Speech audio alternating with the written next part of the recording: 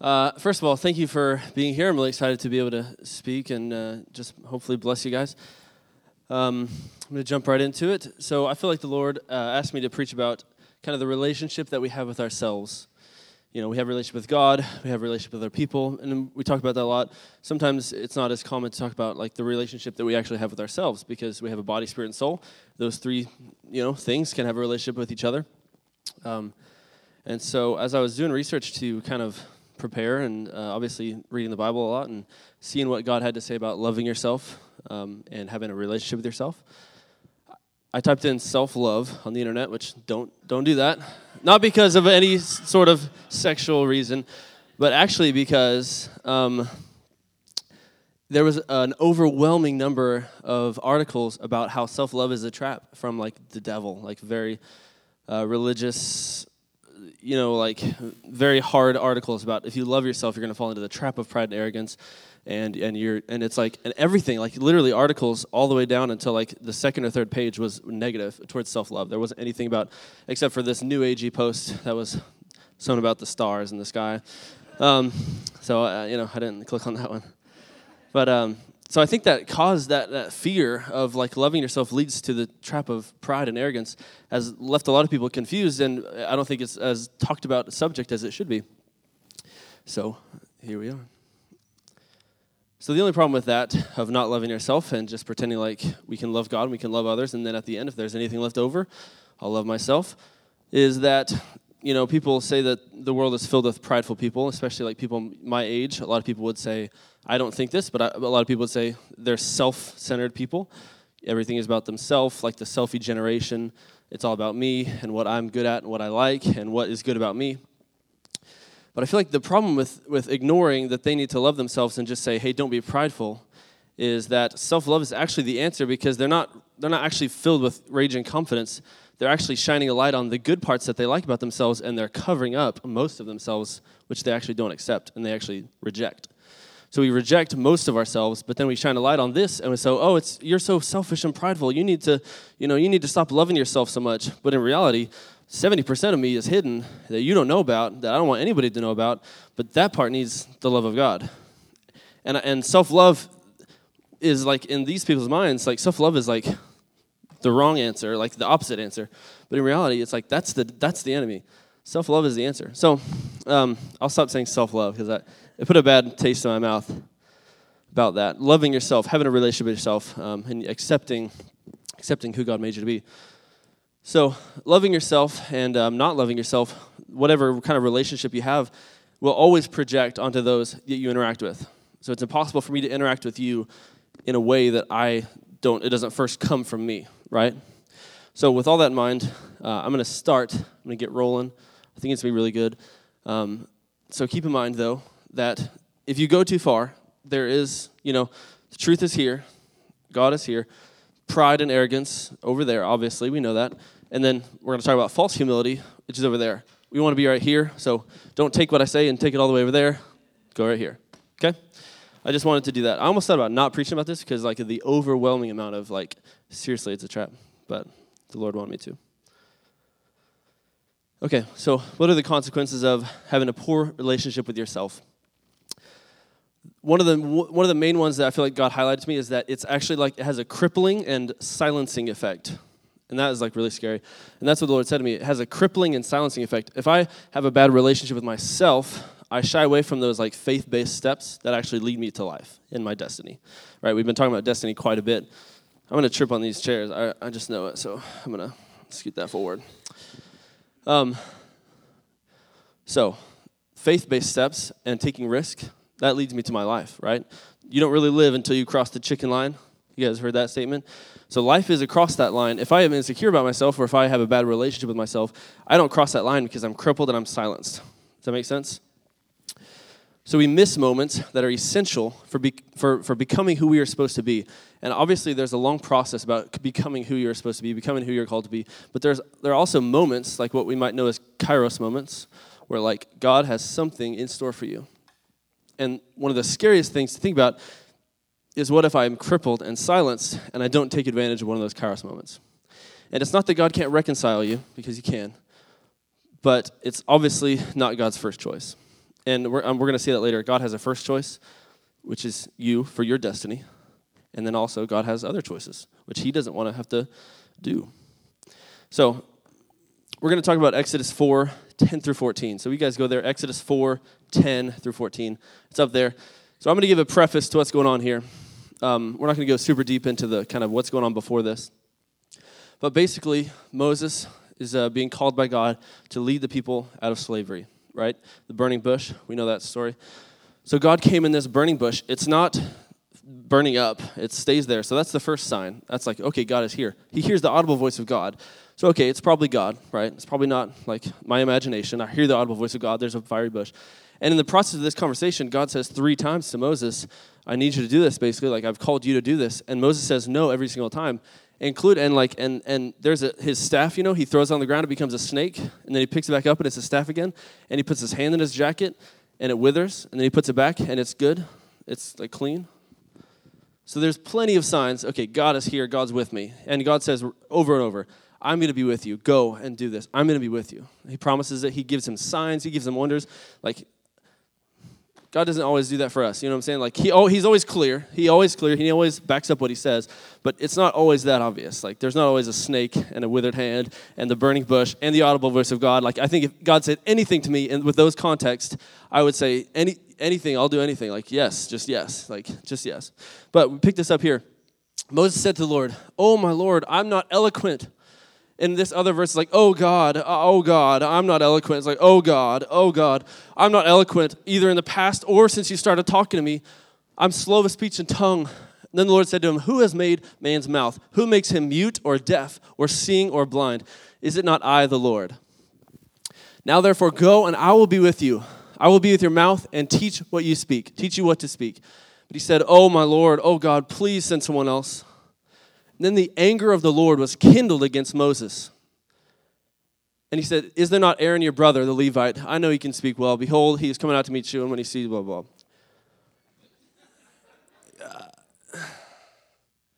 It's like there's a burning bush, Moses. There's the audible voice of God. There's the hand. There's the snake and the staff. Like, how are you going to oppose God to his face? Literally. It's the face of God, the presence. And Moses opposes him to his face. And I know Moses is a really amazing guy, so I'm not here to villainize Moses. But we do need to learn a lesson here, because this is a big, big failure. And I know it doesn't seem like it affects a whole lot, because he still gets to be a part of leading the Israelites out of slavery. And he still gets to raise his staff over the Red Sea and see them pass through. But we have to be real with ourselves and say that there was an essential part of Moses' destiny that he missed out on.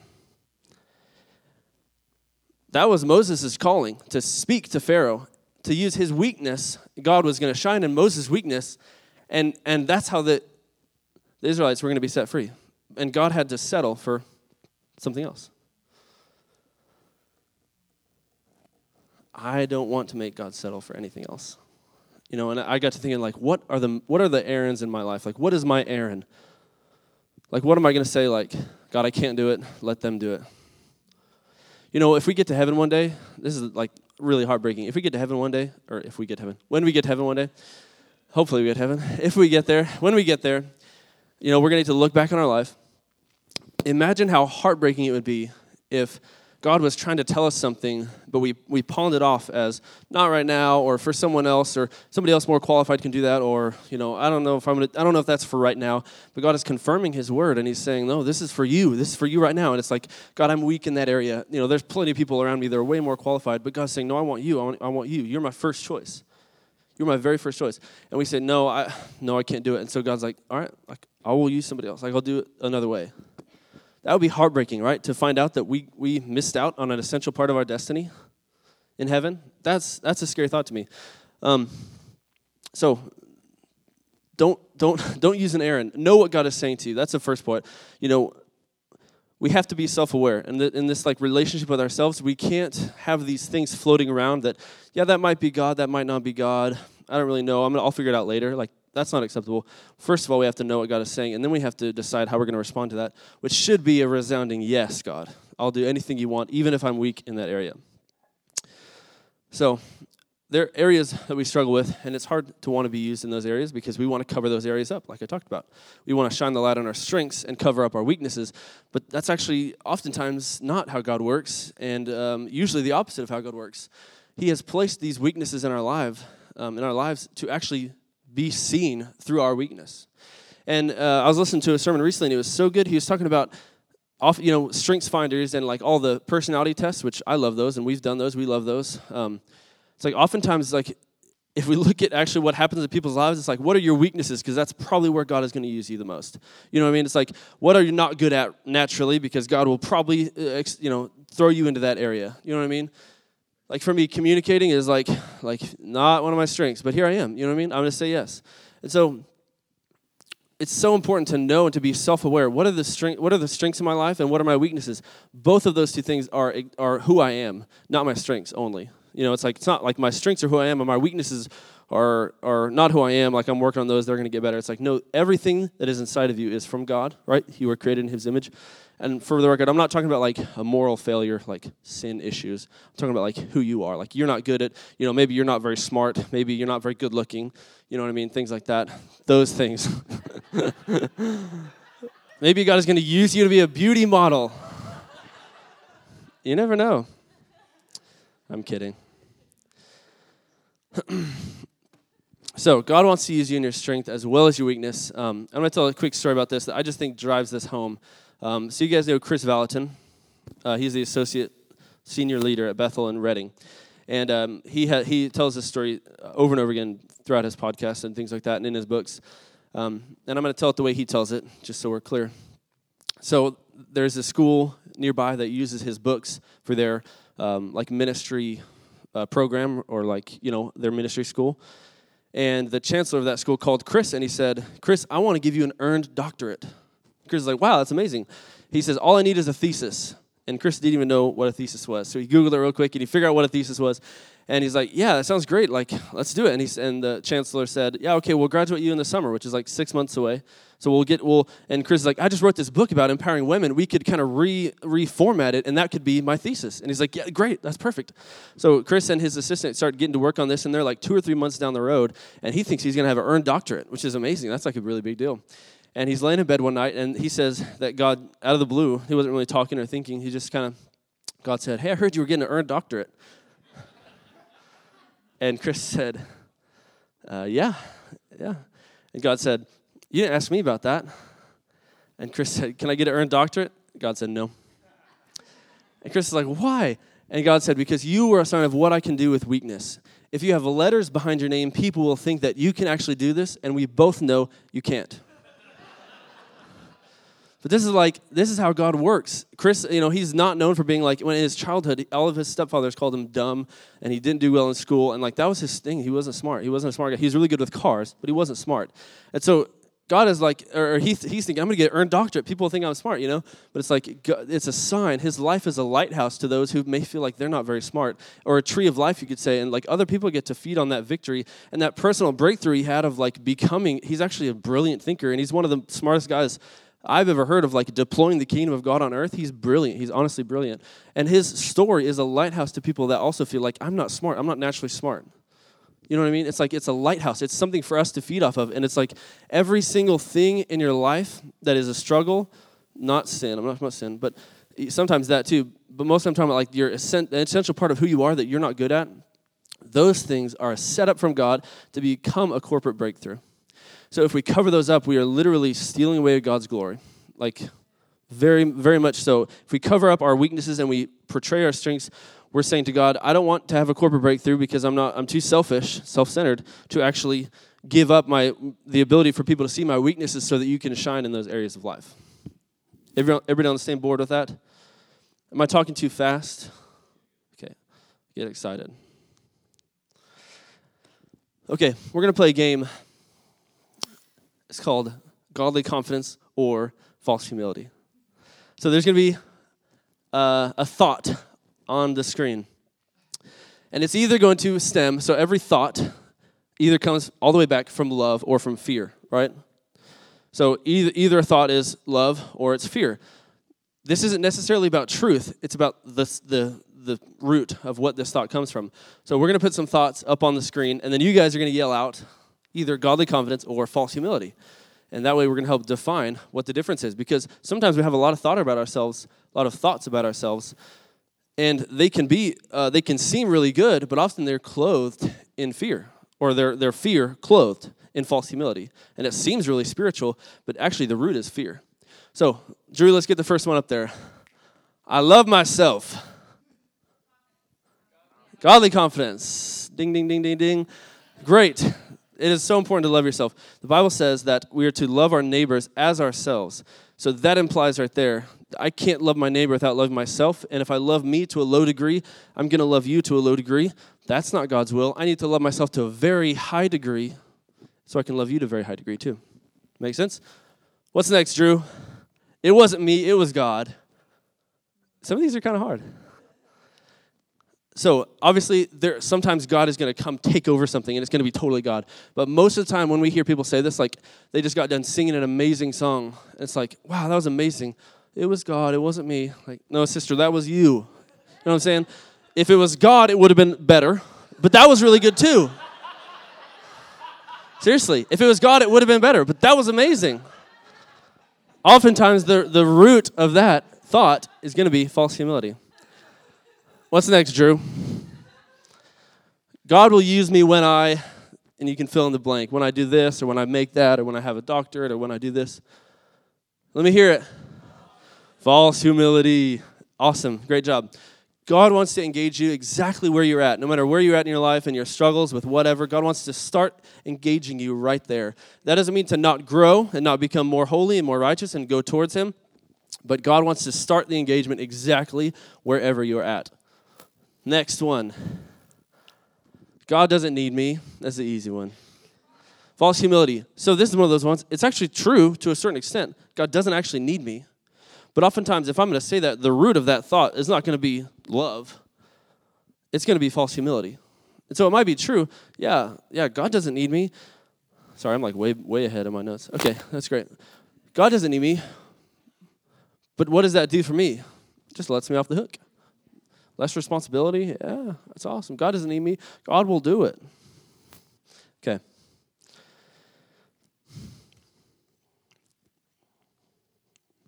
I'm going to give an example of that one I feel like God wanted me to give. So when there is a movement of healing in like a place or like a nation or a place or a church even, more people pray for healing, right?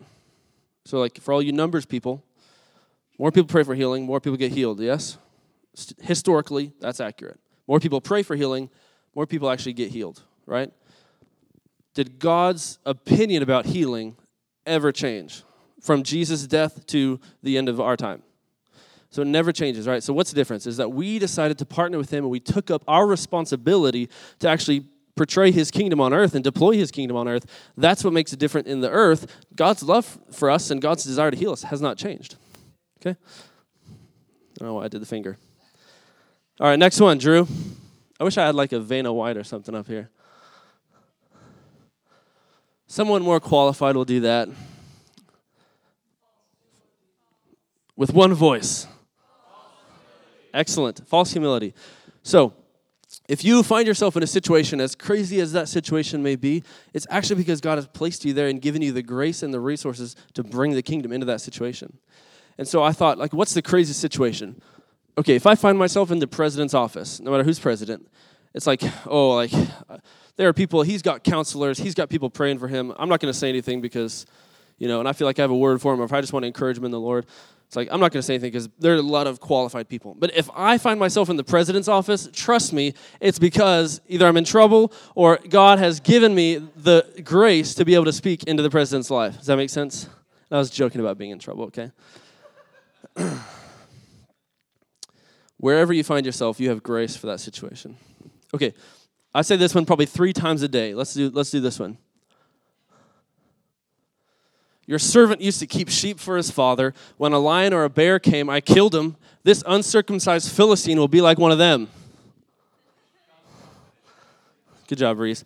Godly confidence, okay? Obviously, this is David from 1 Samuel 17. So, the recap on this story. David is the shepherd. His brothers are the warriors. They're the big boys. in this standoff, and Goliath is taunting these guys, right? We all know this story. David comes to bring meat and cheese, according to VeggieTales, to his brothers. And he starts asking questions. He's like, what are you guys doing about him? And he starts asking all these questions about as if he could do something about it, as if he has any sort of influence or power in the situation. And his brothers are disgusted. His brothers say, "You prideful and self-centered sucker. Like, you think you can do something about this? We're warriors. We've got armor. We've got swords. You've never put on armor in your life. You're a shepherd boy. You don't have any." And so the first thing is that godly confidence, which is built through history with God, right? Because why is he confident, actually? It's because he's got this history with God. Like, when the bear came, I killed him. God delivered me from them. He knew his source of why it happened. And he says, this uncircumcised Philistine who's opposing the armies of the living God is going to be like one of them. And to him, it was no difference because he had built a foundation of history with God. And history with God is often like what godly confidence is built upon. Does that make sense? The second thing is that godly confidence to people operating in fear oftentimes will look like pride and arrogance. And this is a really sad thing, but this is something we have to deal with. You remember I said, like, the truth is here, pride is over there, godly confidence is over here, right? Did I say that right? No, sorry. Truth is here. Yeah, pride over here, false humility over here, right?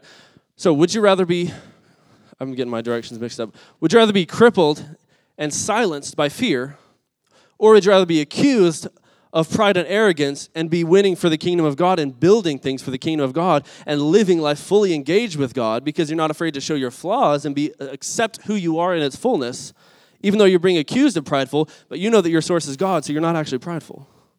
And it's that thankfulness is the difference, okay? Awesome. Okay, hopefully we have a better understanding of the two, godly confidence and false humility. Thank you, Drew. That was awesome. Wait, put that last one on there. It's all right. Okay. So in history, in the church, oftentimes we clothe our lack of understanding or our lack of self-appreciation in this kind of false humility. We say things like what I put on there. God, it was all God, it wasn't me. God will do it whenever he's ready. And that's the same thought patterns. It's like, in my mind, it's like the same brain waves that actually lead you to religion. Because religion doesn't require any relationship, right? You do this and this and this, and you get a reward, right, essentially, or you get an outcome. And it doesn't require any relationship. I don't have to have a relationship with God to come to church or to do this and this and this. Well, I don't have to have a relationship with God to believe that God is in total control and everything he wants to do, he does. That doesn't take anything on my part. But that's not the truth. God has given us immense power and authority on the earth to be able to influence and impact what's actually going on. But it would be easier for me to say, well, God will take care of it. So he's more powerful than me. But God has chosen from the beginning to partner with us humans, and he hasn't strayed from that. He chose I'm going to partner with you guys, and he hasn't left that idea. He still does that every single day. It's like if he wants to do something, he doesn't ask the angels, he asks us, right? I know the angels are apart, and I don't mean to, boot them out or anything. Sorry. So, in reality, we are royalty in the kingdom of heaven, right? We are called to expand and build the kingdom of God on the earth, right? But wouldn't it be easier if we lived life as a pauper or like a servant-minded person, and all I ever do is just I don't have any real responsibilities, I don't have any real struggles, there's not any warfare in my life because I'm not taking any ground. That would be easier, right? That would be way more convenient, at least. Isn't it fair to say that? But reality, we are princes and princesses with authority, and we are actually called to change what is going on here. That's harder, and that requires a relationship, and that requires faith. So these truths that I'm talking about, they're only as powerful as we actually believe about ourselves. It's the truth, and you can't do anything to change that. You are a prince or a princess. God has given you a lot of power and authority, but if you don't believe that about yourself, it's that useful. It doesn't exist. You'll never change anything unless you believe that about yourself. You know what I mean? If you believe you're a pauper, you'll live like a pauper, and we see that. How many people live in this pauper mentality, and they don't ever build anything for God? They believe in God, but they don't ever actually do anything for God, and they never get to their destiny. They never live life fully engaged, fully alive. But it's because it's convenient. It doesn't take a lot of effort. It doesn't take faith. It doesn't take relationship. So as we can see, real humility takes great faith. I would say that the centurion, that that baffled Jesus with his faith, He said, he asked Jesus to heal his servant, and he said, come to my house, show me where your house is. And he's like, just say the word and they'll be healed. I know how authority works. I've got people above me. I've got people underneath me.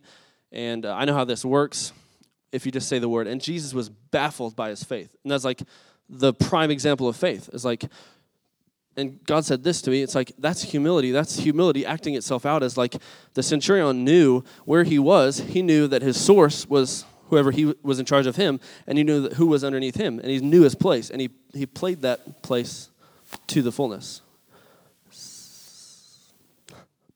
Sorry for the feedback or whatever that is.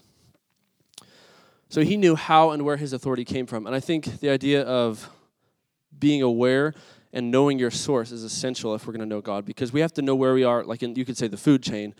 That's not the right word, but like where we are in the lineup. Pretending like you're at the bottom of the lineup isn't humility. That's just stupid because you don't have any authority. In reality, God has given us a very high place, and to play that place, to fill that role to its fullness, we have to have a lot of faith, but we have to know where our source is. Real humility knows its source. Okay, so the same way that we talk about power and authority, right? We talk about love. So the world, or actually growing up in Sunday school, we were taught this. First you love God, and then you love others, and then you love yourself, right? That seems humble, seems good. But in that scenario, I actually don't have anything to give away. Like I don't have anything to give away to God or you guys or myself because I don't have anything. So it's like this. First we have to receive God's love, and then we have to become God's love and internalize it. Then I have a valuable gift that I can give you guys, or that you have a valuable gift that you can give the world.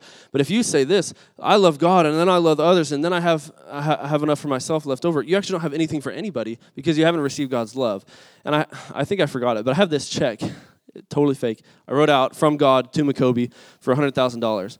I could give that check to Reese, okay? Legally, there's nothing he can do with that check, right?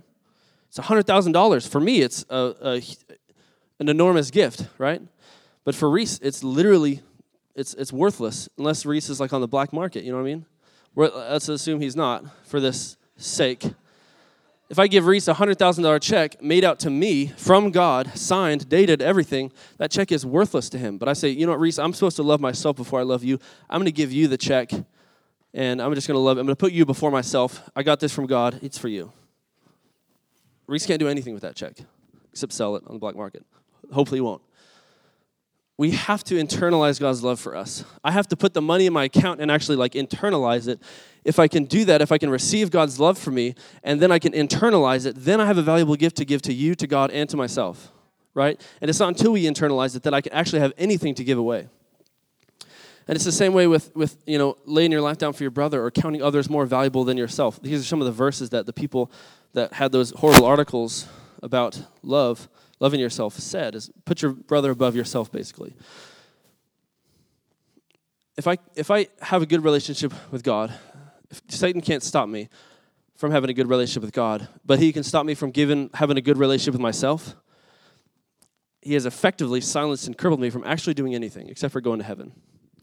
You know what I mean? If I have a great relationship with God, and obviously they're kind of connected, so you can't really say that, but say, I believe in God.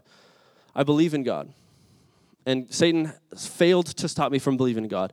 But if Satan can stop me from believing in myself, he won. And I get to go to heaven at the end of my life, but he wins because I don't affect change in the world. I don't have anything to give away. If I don't believe in myself, I don't have anything to give away, and I don't have anything to give you. I don't have anything to give to believe in you guys. You know what I mean? We are called to put our brothers above ourselves and count others more valuable than ourselves. But if I don't value myself, I don't have a standard for how to value you. You know what I mean? If I don't believe in myself, I don't have what it takes to actually believe in you because I'm always thinking about not believing in myself. Self-centeredness is like this cycle of I want to give to you, but I don't have anything. It's I have to put my eyes how's my relationship with myself? If Satan can stop me from believing in myself, then he stopped me from believing in you.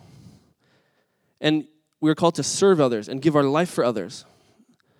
But if I can't see the greatness in me, I don't have what it takes to see the greatness in you and serve that. Does that make sense? If I haven't received greatness for myself and see that, I haven't received it for you. I don't have anything valuable to give to you, and even in laying my life down for you. So we have to know that we're valuable. We have to internalize God's love, God's identity for us. Internalize it and think those thoughts about ourselves and believe that stuff. And then we have something that we can give away to the world.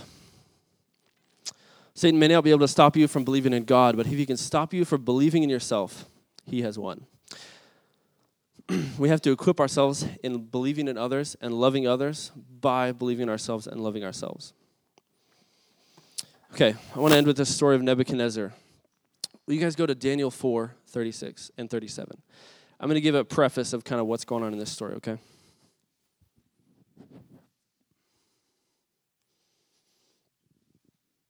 So after the fiery furnace, that Nebuchadnezzar, he opposed God, and God obviously showed himself to Nebuchadnezzar. So Nebuchadnezzar is praising God, right? He's in favor of God. And then he had a second dream, and there was this tree, and its roots were deep, and animals fed off of the fruit of it, and the birds of the air had nests in it, and it was this amazing tree of life. It was like a metropolis, and like this ecosystem of life was around this tree. And then a holy one came down, and it chopped the tree down at its root, as a stump. So now the tree is like a stump, and the animals are gone, the birds are gone, everything's gone. It looks like death. So Nebuchadnezzar is like, that's not good. Daniel, what does this mean? And Daniel says, may this be about your enemies, but that's you. The tree is you. You have built this kingdom that is in support of many other kingdoms. People live, it's like this metropolis. It thrives. There's businesses. There's all these things. And you are the tree. But God is going to chop you down, basically. And Daniel doesn't want him to. Daniel is very loving and kind towards Nebuchadnezzar. And so about a year goes by, and Nebuchadnezzar, I think, probably takes the advice and probably humbles himself. Daniel says, hey, if you humble yourself and you have mercy, you show mercy, maybe God will relent. So that's the hope. And so about a year later, Nebuchadnezzar is standing on his rooftop, and he looks out, and I imagine he's got this $1 million view, He sees his kingdom. He sees all the things he built for himself, and he says a statement, a selfish, prideful statement. He says, look at this city, look at this amazing stuff that I built for myself, And while the words were still in his mouth, the voice of the Lord comes, and his reason leaves him. So he's crazy now. He lives like a beast, an animal, and the dream comes true. He lives like an animal for 7 years. The Bible says he has hair like eagle's feathers, and he's got claws like an animal, and he's living like just a totally desolate person, living off like how desolate people live, like an animal. And on the 7th year, and that picks up here, at the same time, so after 7 years, at the same time my reason returned to me, and for the glory of my kingdom, my majesty and splendor returned to me. My counselors, my lords sought me, and it was established in my kingdom, and still more greatness was added to me. How many of you are like, whoa, maybe you need to go back to being an animal for 7 more years? Because maybe you didn't quite learn your lesson. At the same time, my reason returned to me. After he just got humbled for 7 years living like an animal, and he says this, and this is Nebuchadnezzar's journal, this is his personal journal. He wrote this. At this time, my reason returned to me, and for the glory of my kingdom, my majesty, and my splendor returned to me. My counselors and my lords sought me, and I was established in my kingdom, and still more greatness was added to me. Let's go to the next one. Oh, okay, verse 37. Sorry.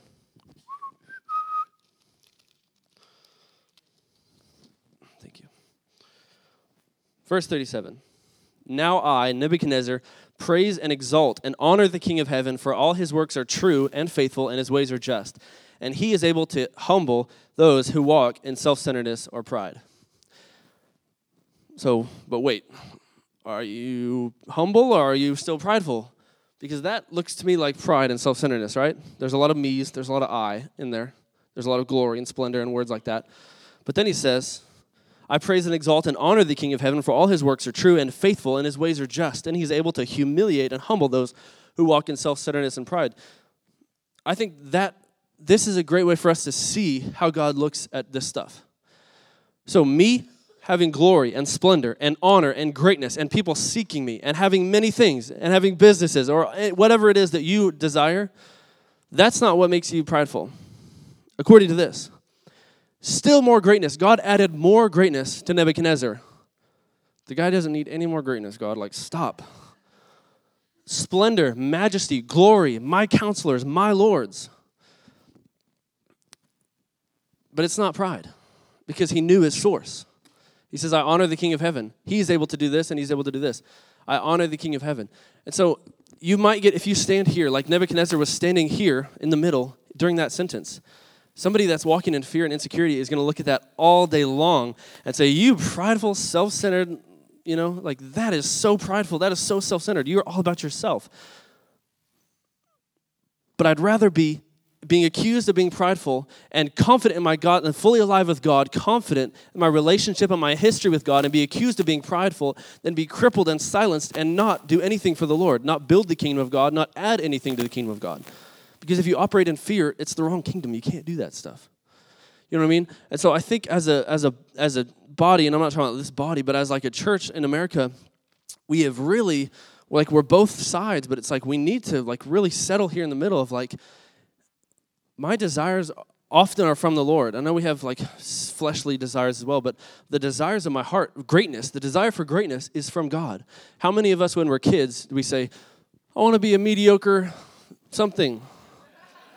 Somebody walk around in like a prisoner outfit, like as a kid on Halloween, a prisoner outfit picking up trash on the highway. It's like, no, and I'm not disrespecting anybody because obviously we're all on a journey, and Lord knows that I've been on my journey, but when we're children, we know that we are called for greatness. We know that we are created to do a thing, that I'm God's first choice to do this thing. And if I don't do it, he's got to settle. If I don't step up and say yes to God, he has to settle with an Aaron.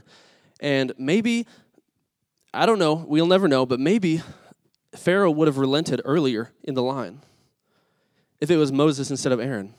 We don't know. We never will. But maybe Moses would have relented earlier and his firstborn son didn't have to die. If Moses would have said yes to God finally after the third time and all the things happened, maybe Pharaoh wouldn't have had to lose his son. Maybe they wouldn't have followed him into the desert, and so like the whole army dies. I don't know, and like I'm not saying that that's true. I'm just saying it's a possibility. We don't know. We don't know what happens whenever we say no to God and he has to go with somebody else. We are the first choice. You are the first choice for a thing. And so I just want to encourage you to do that thing. Say yes to God. Don't worry about the areas where you struggle. He wants you to live amazing lives filled with glory and majesty and splendor and greatness. And that's a humble statement. God wants us to live amazing lives filled with glory, with majesty, with splendor, and with greatness. Even if we get accused of being prideful. And obviously it's important to keep our brothers in mind. Like we are called, even in this, I'm called to consider you greater than myself. But at that point, how great do I have to consider you? Pretty dang great. Would you rather be considered, okay, so say there's somebody here who doesn't value themselves, has no self-respect, has no future, has no drive, and then there's like somebody else over here who's like very driven, thinks they're amazing, believes everything God says about them. Who would you rather be put over? You know what I mean? Because like this guy, you don't have to be very high to get valued above him. But this guy, you've got to be put very high. If he comes to you and he says, hey, I feel like I'm called to serve you for this period of time, it's like, that's amazing because you're amazing. And that's an even greater gift. So we have to remember that our source is God. Okay? And thankfulness. Pride and thankfulness don't work together. So, thankfulness. So I just want us to kind of spend some time, maybe this week or later today, just kind of analyze your own self-relationship. How do you view yourself? What thoughts do you think about yourself? What is your relationship with yourself like? Do you believe what God says externally, but internally you actually operate out of fear? Because you may not be doing very much. You might actually be crippled, and I don't mean that harshly, but if you're not moving and you're not going anywhere, sometimes God says it's time. It's time to move. It's time to go. It's time to build. So not always, whenever we're not moving, is it, disobedience, but sometimes it is. So I have this prayer. Will you guys stand up with me? I'm sorry that I went a little bit over. Chad, that was really nice. Thank you for saying that. Okay, I have this prayer that I wrote. If you don't want to participate, no pressure at all. If you don't feel like you struggle with this, or you have thoughts, like if you feel like you value yourself appropriately, then you're totally, you have my permission to ignore this. But for those of us who, we need to kind of reevaluate, realign ourselves with the way God thinks about us, and like, what is greatness? I'm called to be great. What does that look like? So if you need like kind of God to help you realign yourself with that vision for your life, I'm gonna say a sentence, and then if you want, you can repeat after me. Okay? It's like a sentence of repentance. Sorry, it's a prayer of repentance and realignment with God and how He views us. Okay? So again, feel free not to participate, but here we go. God, I forgive myself, and I ask for forgiveness for any thoughts I have towards myself that don't align with your thoughts toward me. I'm sorry for scoffing at what you call beautiful. I'm sorry for rejecting what you have joyfully accepted. I'm sorry for treating with contempt what you call precious. I don't want to believe lies anymore in my thoughts or in my actions. Lord, if I am crippled or silenced, I receive your freedom right now to live fully engaged with you, with the world, and with myself. Lord, will you give me your mind, the mind of Christ? I repent for my misalignment, and right now I align my heart with yours. In Jesus' name, amen. Amen. Thank you, guys. You did it. You lasted. I love you. Amen. All right, we will see you guys next week, Sunday, Vision Sunday. Be here. Grab your friends and family. It's going to be awesome. If you need prayer, if you need additional prayer for healing or whatnot, come find us. We'd love to pray for you.